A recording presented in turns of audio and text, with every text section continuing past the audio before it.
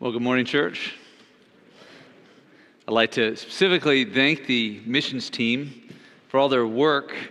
It's been a great week hearing from our different sent ones, both here and by video. And let me tell you, there's a lot of work that goes behind the scenes here in getting ready to connect everybody with different venues. And the breakfast yesterday, the missions fair last Sunday evening. So join me in thanking the missions team. Megan and everybody on the team, we really appreciate your leadership in helping us be a good church in a good sending church, right? We really want to hold the ropes well for our sent ones. And I want to make the point, this year we didn't have a whole lot of our missionaries back with us, and actually that's a good thing because it means they're out there on the field proclaiming the gospel and making disciples and planting churches. And last year, there were a lot of them kind of stuck during the COVID pandemic. So we praise God that they're back out there, they're back at it. And so it has been a really great time to even be able to use technology this last week to hear from them. And this year, our missions team selected 2 verses to be the theme of the conference. And I have preached several times on Psalm 96 since I've been pastoring Rocky. This is one of my favorite Psalms. But this morning, we're going to just focus on the 2 verses that the missions team has selected to be the theme of our conference this year. So let me read them again, verses 2 and 3 of Psalm 96. And then we're going to kind of focus in on what do these mean. I've got 3 points: sing, tell, and declare. So let's look at these 2 verses again. Sing to the Lord, bless his name. Tell of his salvation from day to day. Declare his glory among the nations, his marvelous works among all the peoples. So let's look at our first point, which is about singing. Really, it's about worship. And that is sing to the Lord. And you can find these points in some of the verses that we're going to be that are supportive of these points in your worship guide inside the bulletin, if that helps you. But we're going to talk about singing to the Lord. What does it mean to sing to the Lord and bless his name? Well, actually, I think this means what we've just done together, which has been wonderful, and that is actual singing. We sing naturally when we're happy about something or excited. Unless it's like the blues, all right? That's, I guess, the opposite. But when we come together, the idea is an expression of heart joy. So are you singing to the Lord under your breath as you go throughout your day? Psalm 149 has a lot to say about worship. Psalm 149, and feel free to turn there, or we've got these verses for you here, I believe. Psalm 149, verses 1 through 6, which says, praise the Lord. Sing to the Lord a new song. His praise in the assembly of the godly. That's what we did together this morning. Let Israel be glad in his maker. Let the children of Zion rejoice in their king. So you see that connection between heart joy and singing. Let them praise his name with dancing, making melody to him with tambourine and lyre. So when you read that, does that make you a little bit nervous? A bunch of Baptists and dancing, no toe tapping Baptists, right? I always get a little nervous when I see Chris Treadway with his tambourine. And the reason for that is not that I'm against the tambourine, because actually the Bible talks about the tambourine right here. Once upon a time, for those who've been around a while, he actually called me up and handed me the tambourine. And my rhythm is just not great, okay? But that's what we read here. I wonder sometimes if kind of the solemn, staid worship, where you, you're just kind of, straight as a board, maybe your lips are moving a little bit. I wonder if that is really as pleasing to God as what we read right here. Because that's not what we read right here. Now, there's a lot that's cultural in worship, right? But the idea here is we're supposed to have heart joy coming out. It talks about dancing and making melody and tambourine and lyre. So I wonder sometimes if we could learn something from our African sisters and brothers and how they worship the Lord. Now realize there's a lot that's culture, but I'm not quite sure where the idea that it's more holy to not move anything but maybe your lips when you worship and praise came from? I would suggest probably culture and tradition and maybe apathy. So let's watch it here, and let me encourage you. There's a time when we worship the Lord. There's a time to reflect. There's a time to even grieve our sin. But man, there's a time to rejoice. So don't let your personality or your culture hold you back, right? And he says, for the Lord, continue in Psalm 149, verse 5, for the Lord takes pleasure in his people. He adorns the humble with salvation. Let the godly exult in glory. Let them sing for joy on their beds. So it shouldn't be put on, right? It shouldn't be, well, okay, other people are watching, so now I'm going to, let's get the kind of the holy hand thing going to try to make people think I'm holy. No, it's to be from our heart. But by the way, the Bible also talks about lifting hands to the Lord, so that is a good thing. If it's like traveling from your heart through your hands, that's a good thing, okay? Nothing wrong with lifting your hands to the Lord. So let's not let fear of going charismatic or something stop you from doing what the Bible says we should do, right? We ought to worship him with our bodies and our voices, but it's got to come from the heart. And so we should be singing even in our beds to the Lord. What a great thought as we end our day or beginning our day, the worship of God. Now, maybe you're one of these tough guys in the room who says, I don't sing. Okay, well, I want you to look at verse 6, if that's you, if you're a tough guy, all right? Let the high praises of God be in their throats and two-edged swords in their hands. I think that's pretty cool. So warriors should sing. Well, maybe if you're there, just look over to the next Psalm, Psalm 150. Psalm 150, verse 6, simply ends by saying, this is the last verse in the Psalter, let everything that has breath praise the Lord. And then it repeats itself, praise the Lord. So singing to the Lord is an important part of the life of the Christian. And in the New Testament, we read in Ephesians chapter 5, verse 18 through 20, that singing is actually a fruit of the Holy Spirit's work in our heart. So listen to these words carefully. Ephesians chapter 5, verse 18 through 20.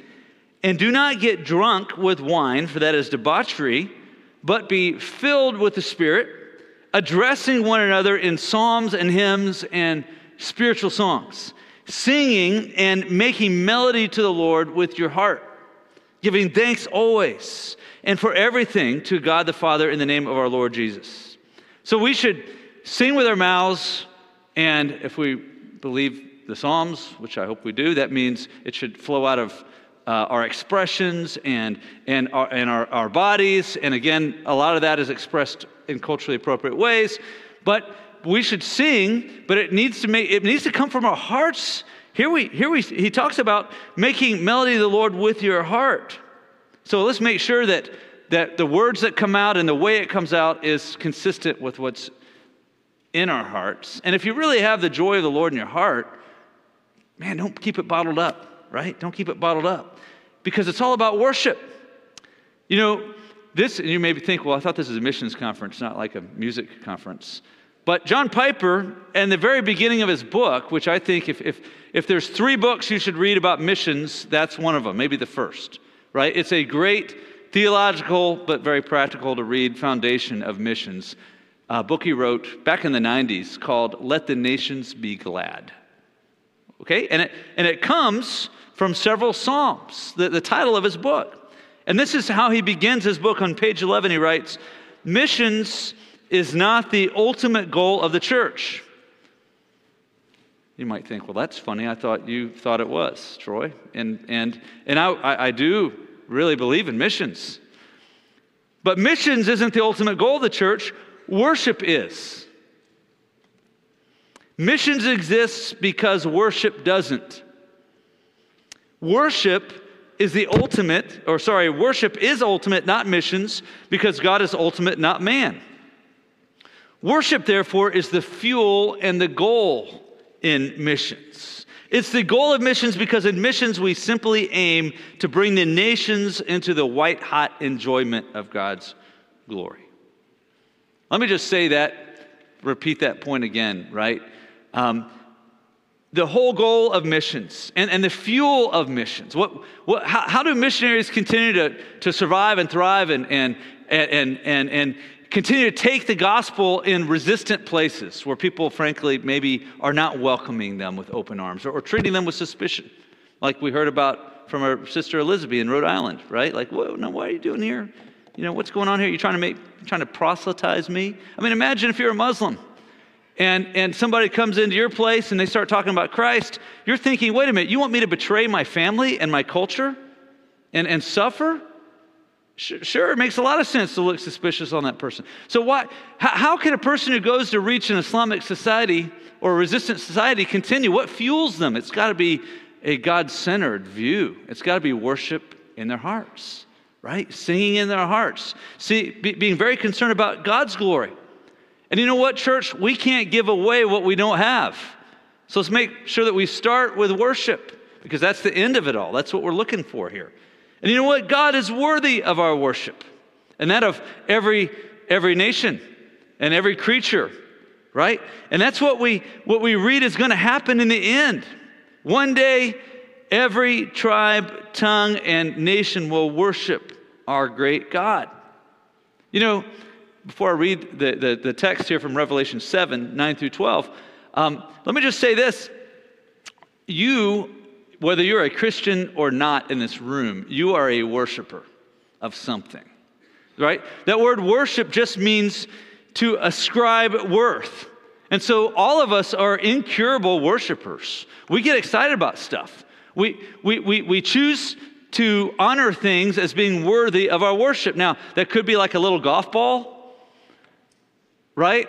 Or it could be the idea of success. Or maybe we're worshiping acceptance. And so we get swept up into fashion and all kinds of vanity because we want people to accept us. And that can lead to all kinds of sin, right? Maybe we are worshiping the American dream and the perfect house. You know, the white picket fence, the southern home interior. And that's what we worship because that's what we put our time and our thoughts and our money into. You know what? That's all going to burn. So worship that which is worthy of your worship, and that is the Lamb. Revelation 7:9 says, "After this I looked, and behold, a great multitude that no one can number, from every nation and tribe and peoples and languages, standing before the throne and before the Lamb, clothed in white robes with palm branches in their hands and crying out with a loud voice, 'Salvation belongs to our God who sits on the throne and to the Lamb.' And all the angels were standing around the throne and around the elders and the four living creatures, and they fell on their faces before the throne and worshiped God, saying, 'Amen, blessing and glory and wisdom and thanksgiving and honor and power and might be to our God forever and ever. Amen.'" So the Lamb and his mission are worthy of your worship. The investment of your time and your talent and your treasure, that's worthy. That will stand for eternity. So sing to the Lord, brothers and sisters. And it's been good to sing with you. And we've got another song coming, I believe, Chris. And I actually looked ahead this week, and because I saw your song selection, I figured I'd be pretty safe from the tambourine because I know it's a more reflective song during communion. But you know what? Even though it's reflective, let's make sure that we give him our all as we worship, even as we sing. But our second point this morning is that of witness. Witness. We read in verse 2, "Tell of his salvation from day to day." That's our witness to our neighbors of Christ. And you know, if you want to know the very best way that you can support our sent ones, right? How can you be the best rope holder for our missionaries? You know what it is? Go out there and share the gospel with your neighbor. Be a light right here in your daily life, in your neighborhood, and in your school, in your workplace, in your community, among those people who know you. Nobody should know you and not know that you're a Christian. Okay, seriously, if somebody really knows you, like, well, like beyond just, a casual conversation. If someone knows you and they don't know you're a follower of Jesus, something's wrong with you. Okay, that needs to change. Something to repent of. But Lord, I've been putting my light under a basket. Forgive me, and then change that, right? Christians reflect His glory. We reflect His light. So are you telling of His salvation to others on a regular basis? Romans 1:16 says, "For I am not ashamed of the gospel, for it is the power of God for salvation to everyone who believes, to the Jew first and also to the Greek." Don't be ashamed. And maybe you think, especially during a missions week, and you see pictures. Like this morning during ABF, we saw a video of Julie looking out her kitchen window, right, over her sink, and she's like, "Yeah, there's a mosque and a madrasa and a Hindu temple, and there's a Sikh temple over there." And maybe you hear that and you're thinking, "Wow, man, surrounded by all these unbelievers." But here, I don't really need a witness. We're in a Christian culture, right? And everybody here knows the gospel, right? Wrong. Not. Okay, you know what? When you walk outside your front door and you look out there, you know what? You are surrounded by false religions. False religions. The problem is we're in this like kettle, right? We're like frogs, and it's been slowly turning into a boil such that we don't even notice it. But we are surrounded by false ideas and religions, like materialism. That's a false religion. It's wicked. It's as wicked as Islam. It's taking people to hell left and right. This idea that the more stuff you get, serving stuff is going to make you happy, and the more stuff you get, somehow you can take with you forever, or he who dies with the most toys wins. That's a lie.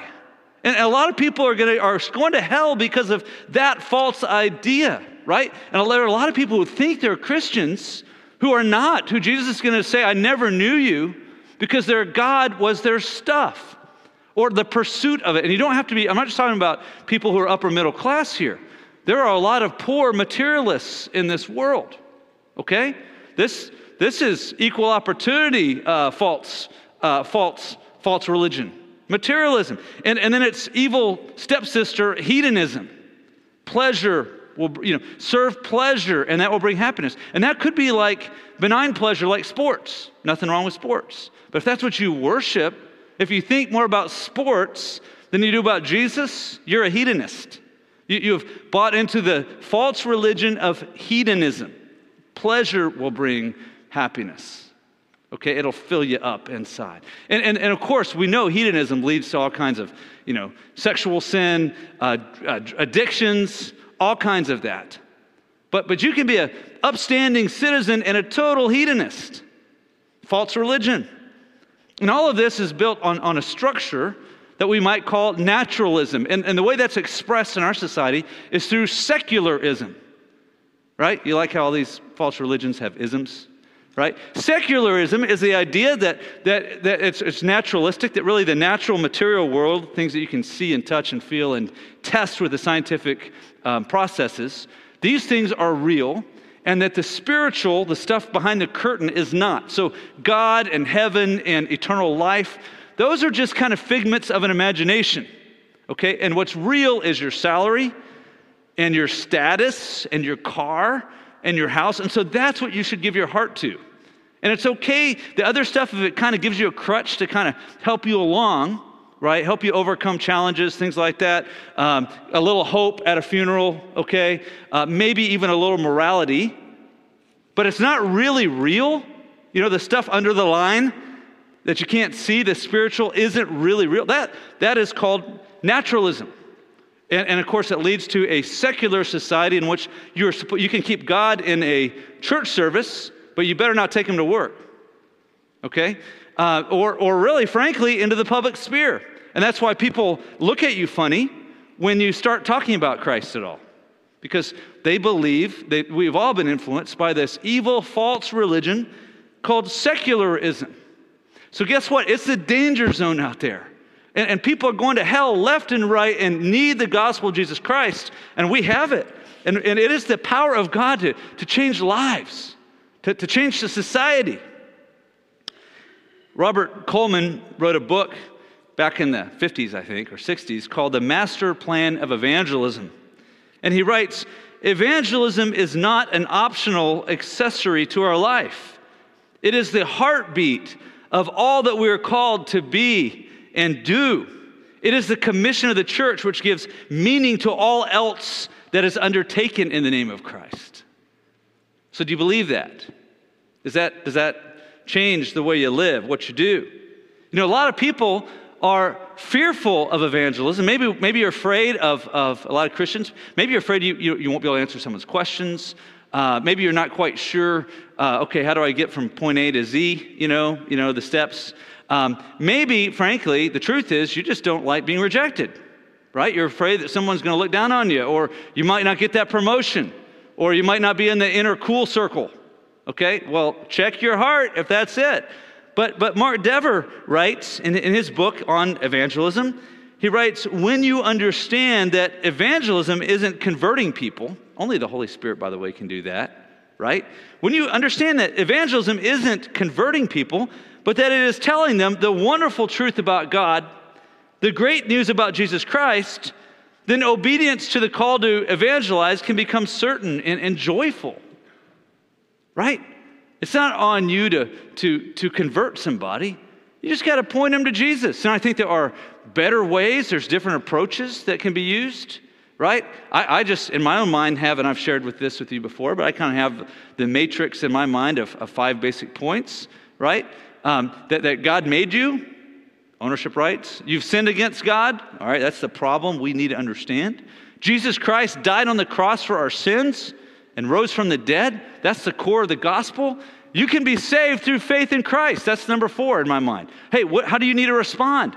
And then really the 5th point in my mind is discipleship. And that is, hey, if you accept Jesus as Savior, you're following him as Lord, right? You got to live for him now.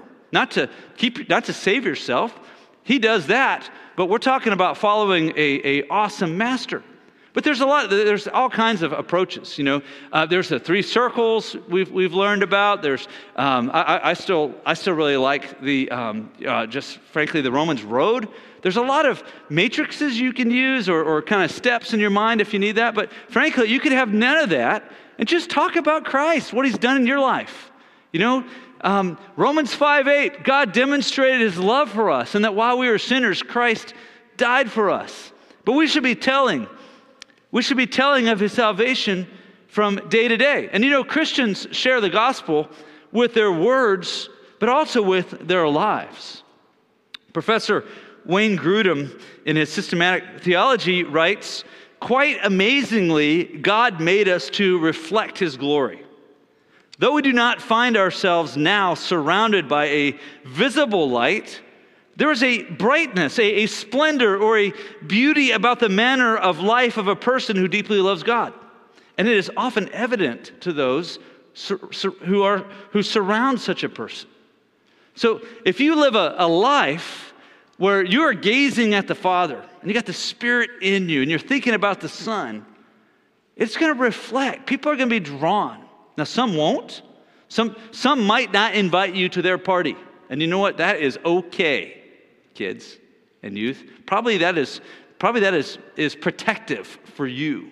But you know what? Others, especially those who are struggling, who are in need, they're going to be drawn to you. They're going to be drawn to you at work. You're going to find people confiding in you. They're not going to know exactly why. They're just going to see a shine. And that's when you share with them about Jesus. Now, I know I'm being a little bit heavy here, but you know, you may be thinking, you know what? I have not been a faithful evangelist. I have not been telling of his salvation day by day, but I'm not sure where to start. Like, how do I start? Well, here's a question back at you. Are you thinking about his salvation day to day? Right? Because you can't give away what you don't have. Right? So it starts by looking to Jesus every morning. Remember that this world and your stuff and your problems. If you're like me, I'm I'm a problem solver, so I'm often in the morning, it doesn't take me long to be thinking about what are the problems I face. And you know what? That can, if I'm not careful, if I don't just take those to Christ, that can get in the way of thinking about my salvation. But none of that stuff is going to last. That's all temporary. What's going to last is that relationship with Him, the eternity in heaven that He's called me to. And so let's live that way. Let's live heavenly minded, because that's a whole lot of earthly good.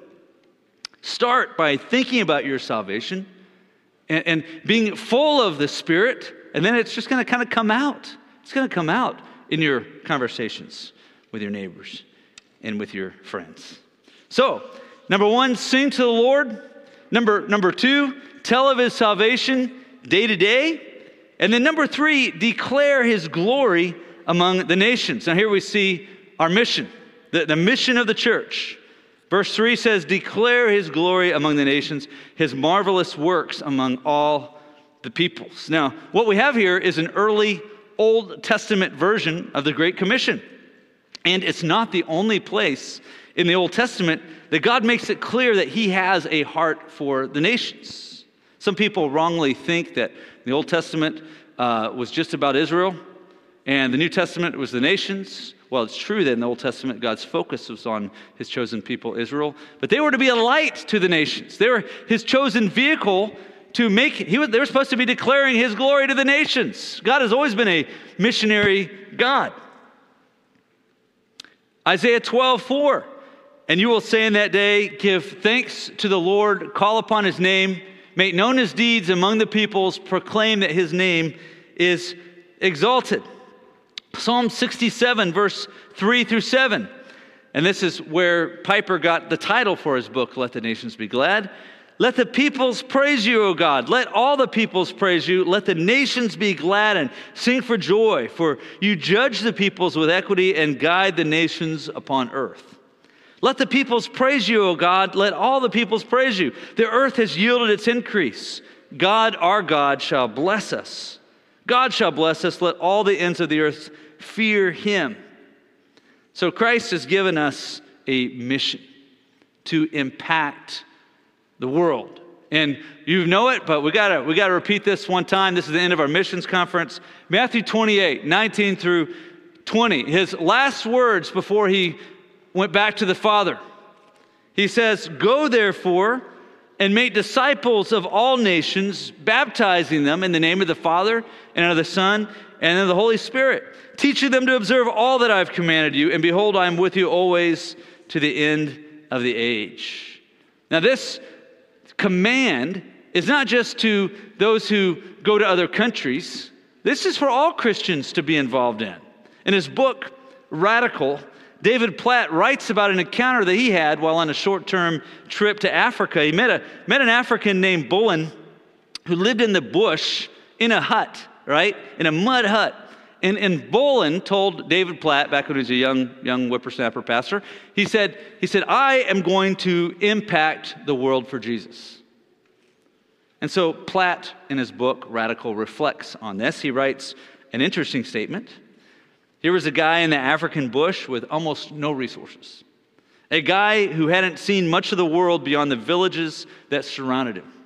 A guy who by all outward appearances did not have much hope for changing his lot in life. In other words, a guy who would never be able to afford an airplane ticket. Okay? And so he asks, Bullen, how are you going to impact the world?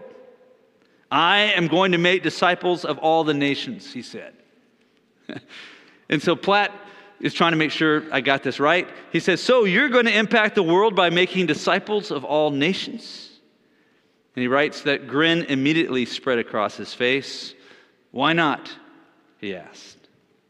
And so Platt writes, regardless of what country we live in, what skills we possess, what kind of education we have, or what kind of salary we make, Jesus has commanded each of us to make disciples. And this is the means by which we will impact the world. And that's what Bullen was going to go do and was doing, making disciples. Indeed, Jesus has invited us to join him in the surprisingly simple journey of spreading the gospel to all nations by spending our lives for the good of others and the glory of God. Is that what makes you tick? Is that what you're thinking about when you wake up in the morning? His glory and making disciples here in your own nation and even around the world. Well, the psalmist said in verse 3, declare his glory among the nations, his marvelous works among all the people. So let's take a few minutes here and think about each of these words. Well, the word declare, that implies conviction and authority. In a postmodern world, we do have something to declare with conviction. It is true. Jesus said, I am the way, the truth, and the life. No one comes to the Father but through me. If you believe Jesus, you believe that he is the way, the truth, and the life, and that everybody needs him. So let's think about the word glory. Declare his glory among the nations. Well, this Hebrew word glory, kabod, okay, it implies a heaviness and weight. There's several definitions here. Certainly there's the idea of light, kind of a shining presence, and reflecting his light. We do that when we reflect his glory. But to glorify God in its essence means to honor him, to give great weight to God. And so my definition of glory is simple, and that is glory is it is that which stops you in your tracks. You're going about your life and suddenly you see an incredible sunset. You're like, whoa, I've got to stop and give this some worship. I've got to ascribe worth to it, right? There's a lot of things in our lives that we encounter that are glorious, but they are things that stop us in our tracks. And so God should stop us in our tracks when we stop and we think about his glory. So we're to declare his glory where? Among the nations, every people group. It's got to start with our own. But the church is to take the gospel to every people group. And what is cool is that this isn't just an American church thing. Okay? This is a calling to Bolin and to people from every nation, tribe, and tongue. And so the resources are often in the harvest, right? There are Venezuelan Christians who are going and taking the gospel to Iran because they don't need visas, right? This is an endeavor that we have the privilege of partnering with others with from every nation and people group. But this belongs to the church triumphant. This belongs to the church around the world. And so the flags behind me here represent the nations that some of our missionaries that we have sent out have gone to. But our job is to think globally. And all the more reason to embrace people who come to our nation from other cultures and people groups. All the more way that you and me, that we can be involved in this great work. And we're to tell of his marvelous works. Well, has he done marvelous things? Yeah. Creation, ex nihilo, creating our beautiful planet, our community. Has he worked in history in incredible ways? Yes, he has. To bring Christ about, his own son to become man, our Savior, our helper. He's done marvelous things in history. Has he done marvelous things in your life? Well, sometimes we need to just stop and remember how he saved us. How did Jesus change your life?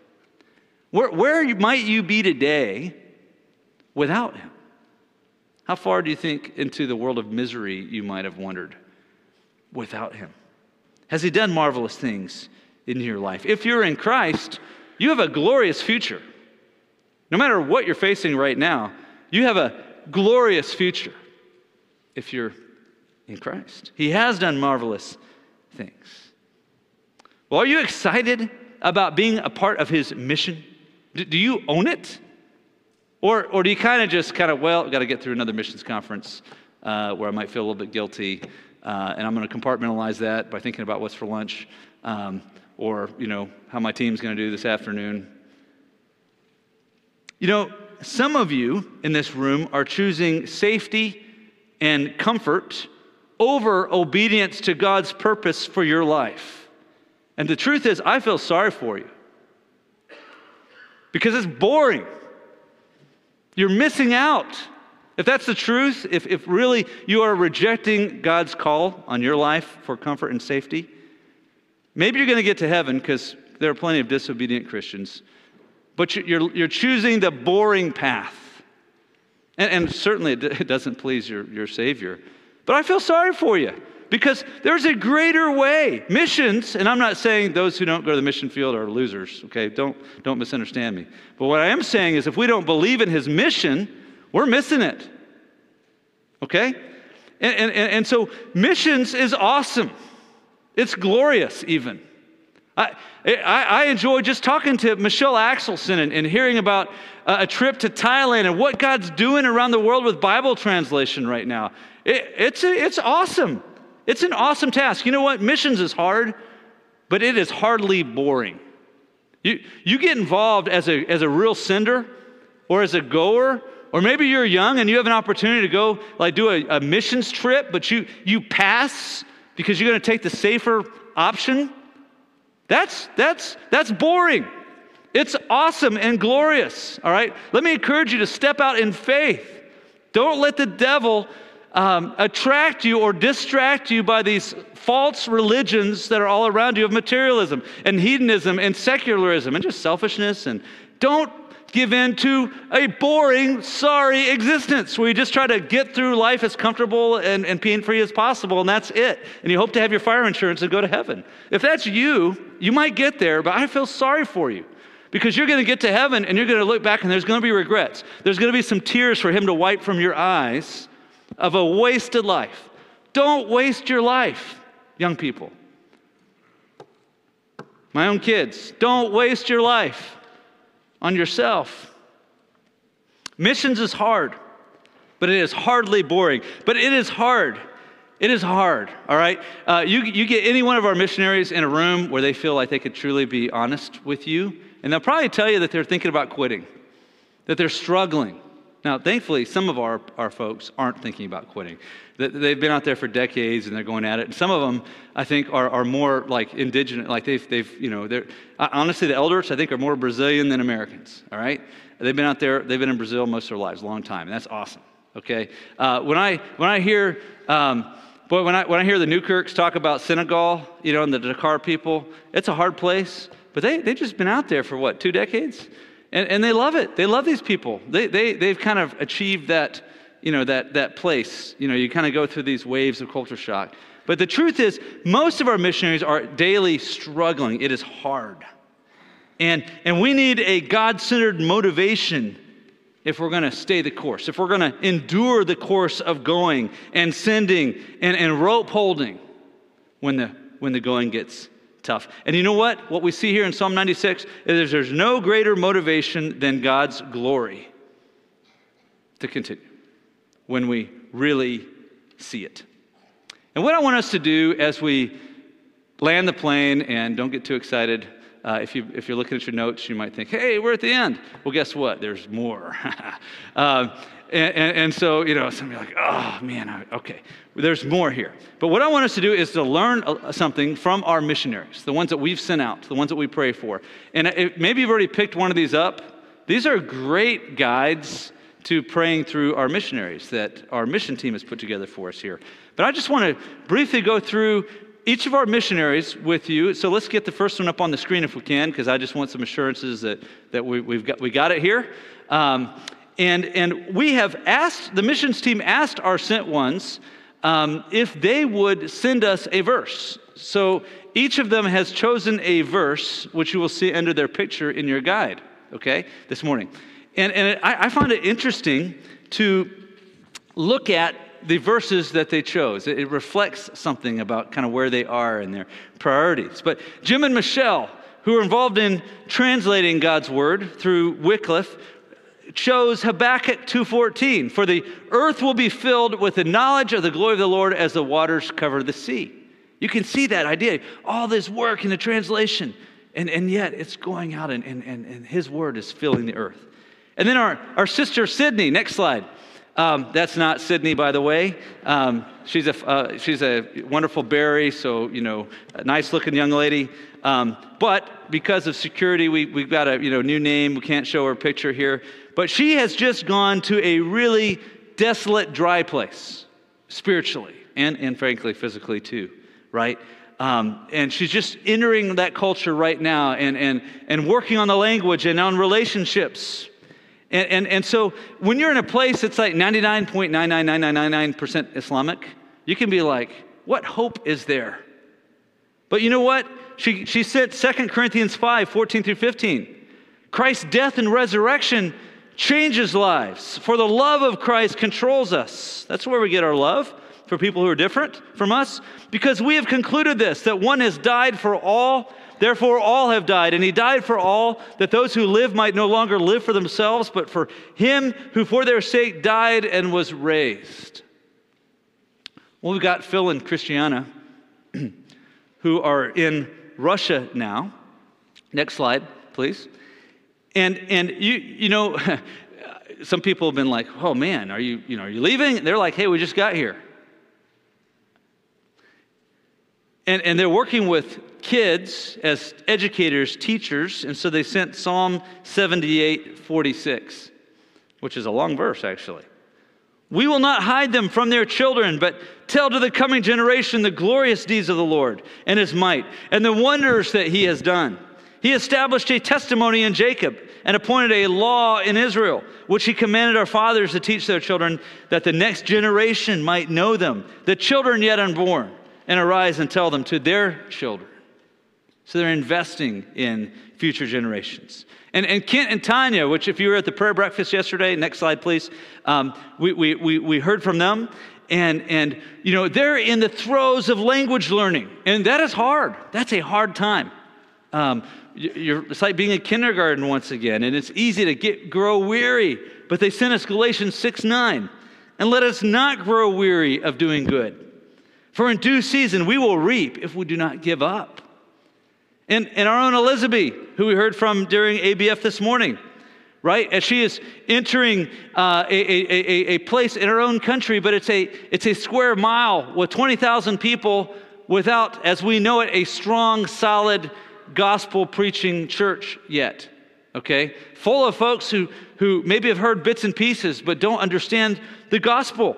And so as she moves into this proximity, into a challenging place, she sends us Psalm 37:3. Trust in the Lord and do good. Dwell in the land and befriend faithfulness. Our friends in Poland, right, who are running a seminary, training the next generation of pastors, and also doing amazing stuff with refugees, right? A lot of ministry with folks coming from the Ukraine. They remind us of James 2:5. Listen, my dear brothers and sisters, has not God chosen those who are poor in the eyes of the world to be rich in faith and to inherit the kingdom he promised those who love him? Daniel and Casey in Southeast Asia, flying airplanes and with MAF and supporting our church planting missionaries and Bible translating missionaries way up in the remote areas. Those folks couldn't do it without them, right? They remind us of the vitality of love in ministry.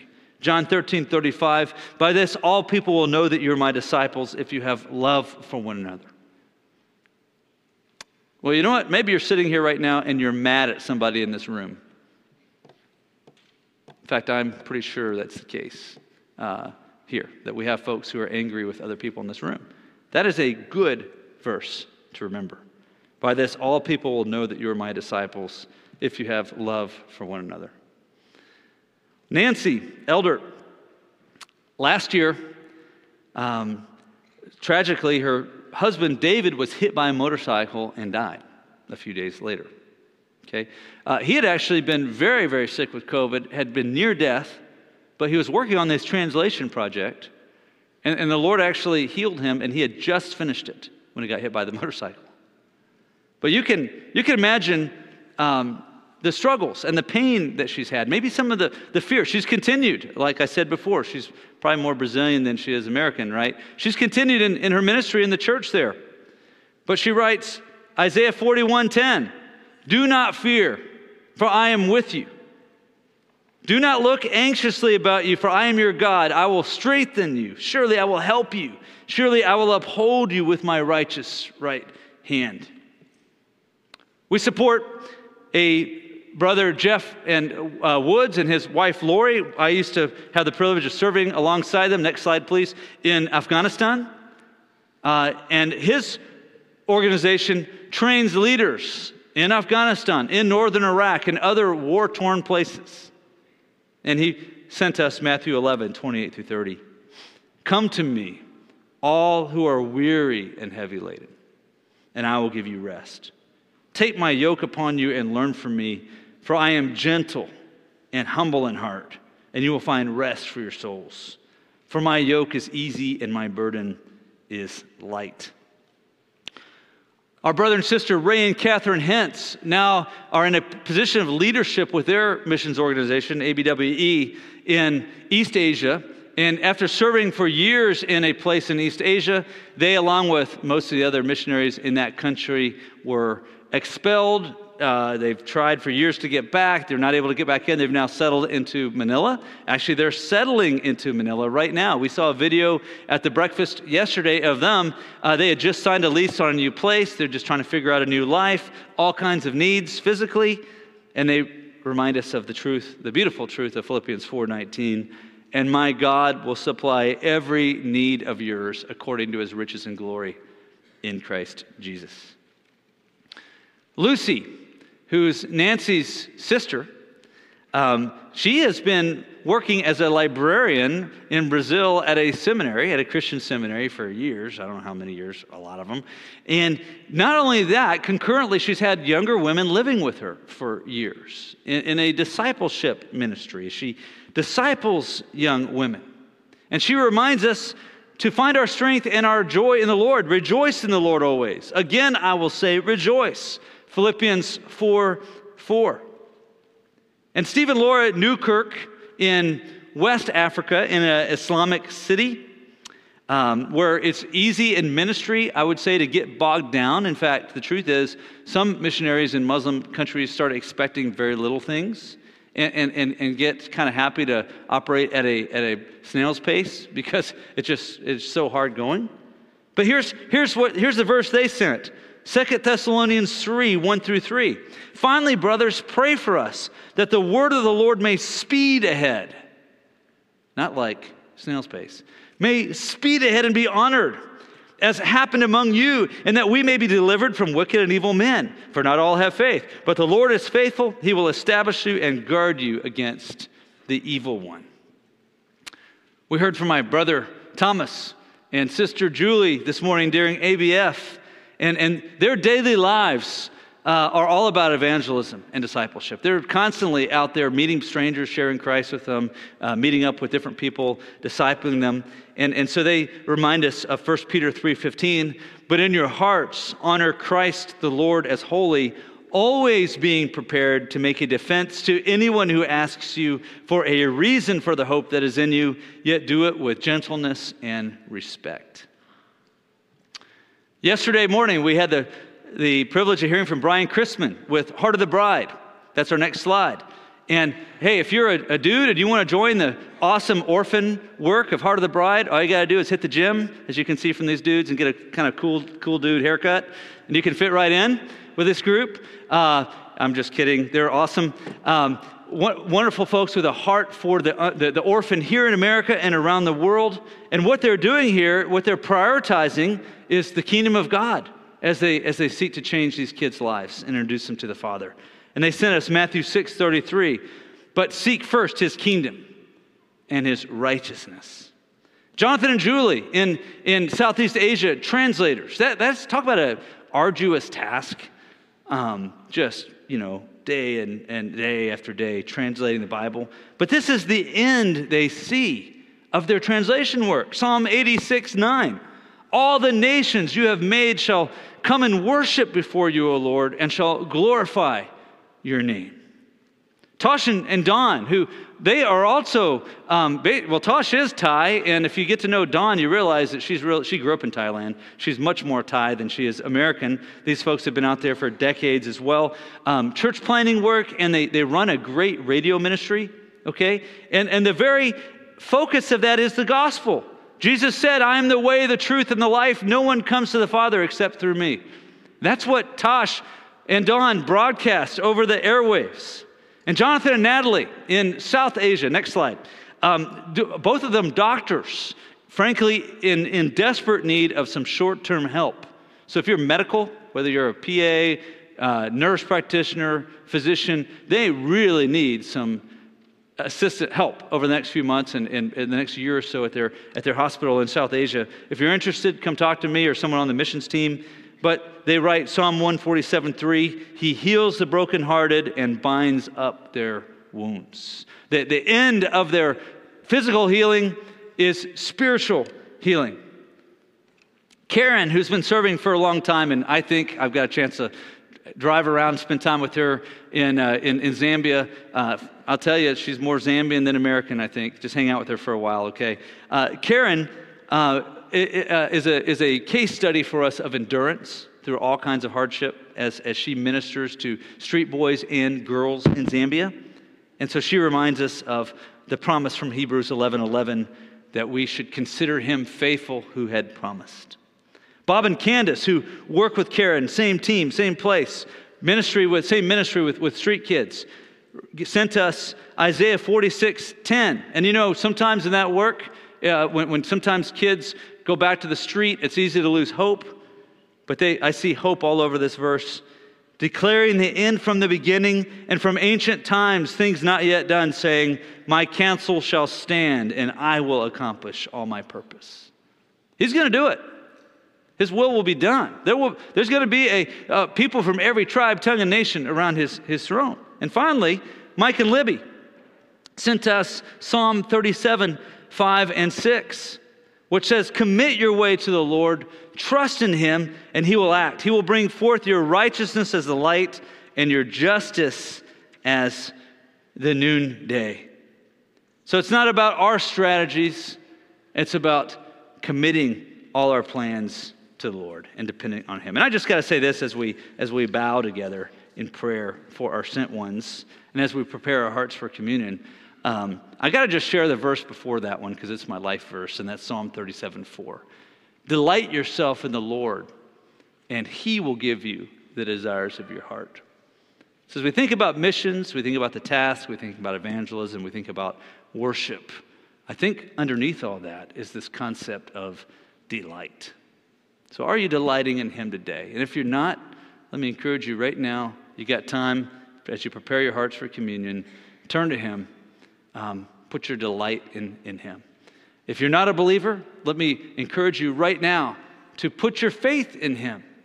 If you're not a Christian, let me encourage you to pass on communion. If you are a Christian and you realize there's some disobedience or sin in your life that you haven't confessed, let me encourage you not to take communion based on what the Bible says about bringing condemnation on yourself. Okay? Now's the time to take those things to the Lord, confess them to him.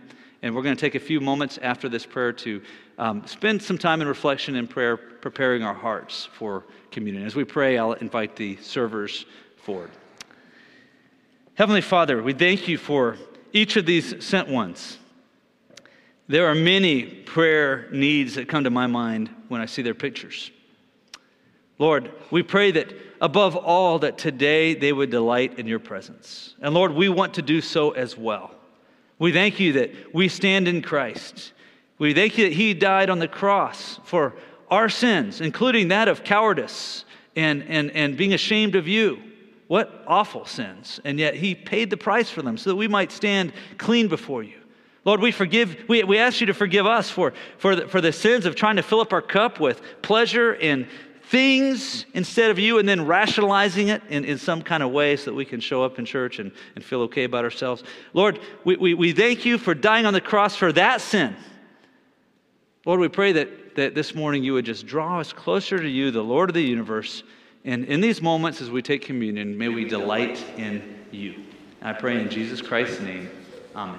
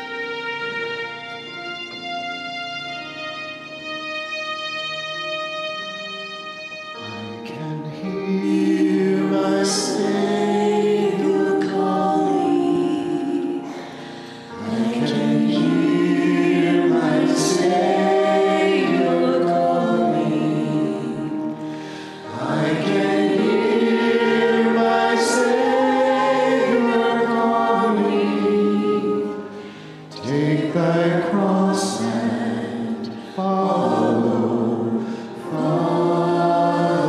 me. Where he leads me, I will follow. Where he leads me, I will follow. Where he leads me, I will follow. I'll go with him all the way. I'll go with him through the garden. I'll go with him through the garden. I'll go with him through the garden. I'll go with him all the way. Where he leads me, I will follow. Where he leads me, I will follow.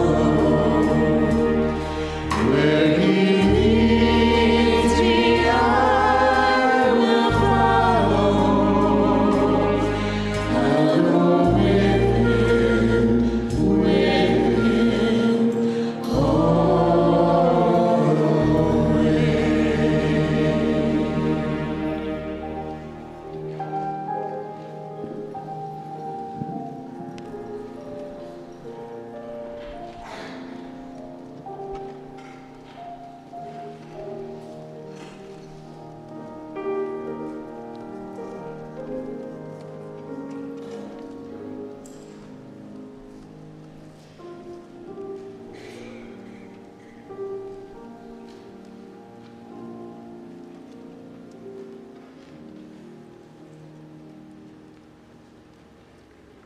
By way of a reminder, in the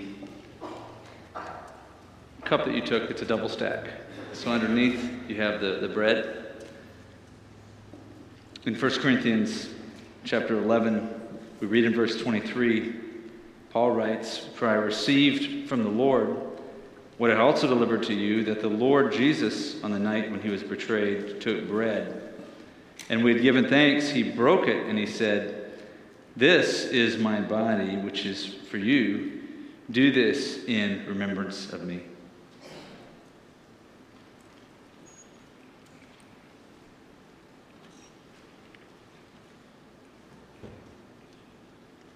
And in the same way, he also took the cup after supper, saying, "This cup is the new covenant in my blood. Do this as often as you drink it in remembrance of me. For as often as you eat this bread and drink this cup, you proclaim the Lord's death until he comes."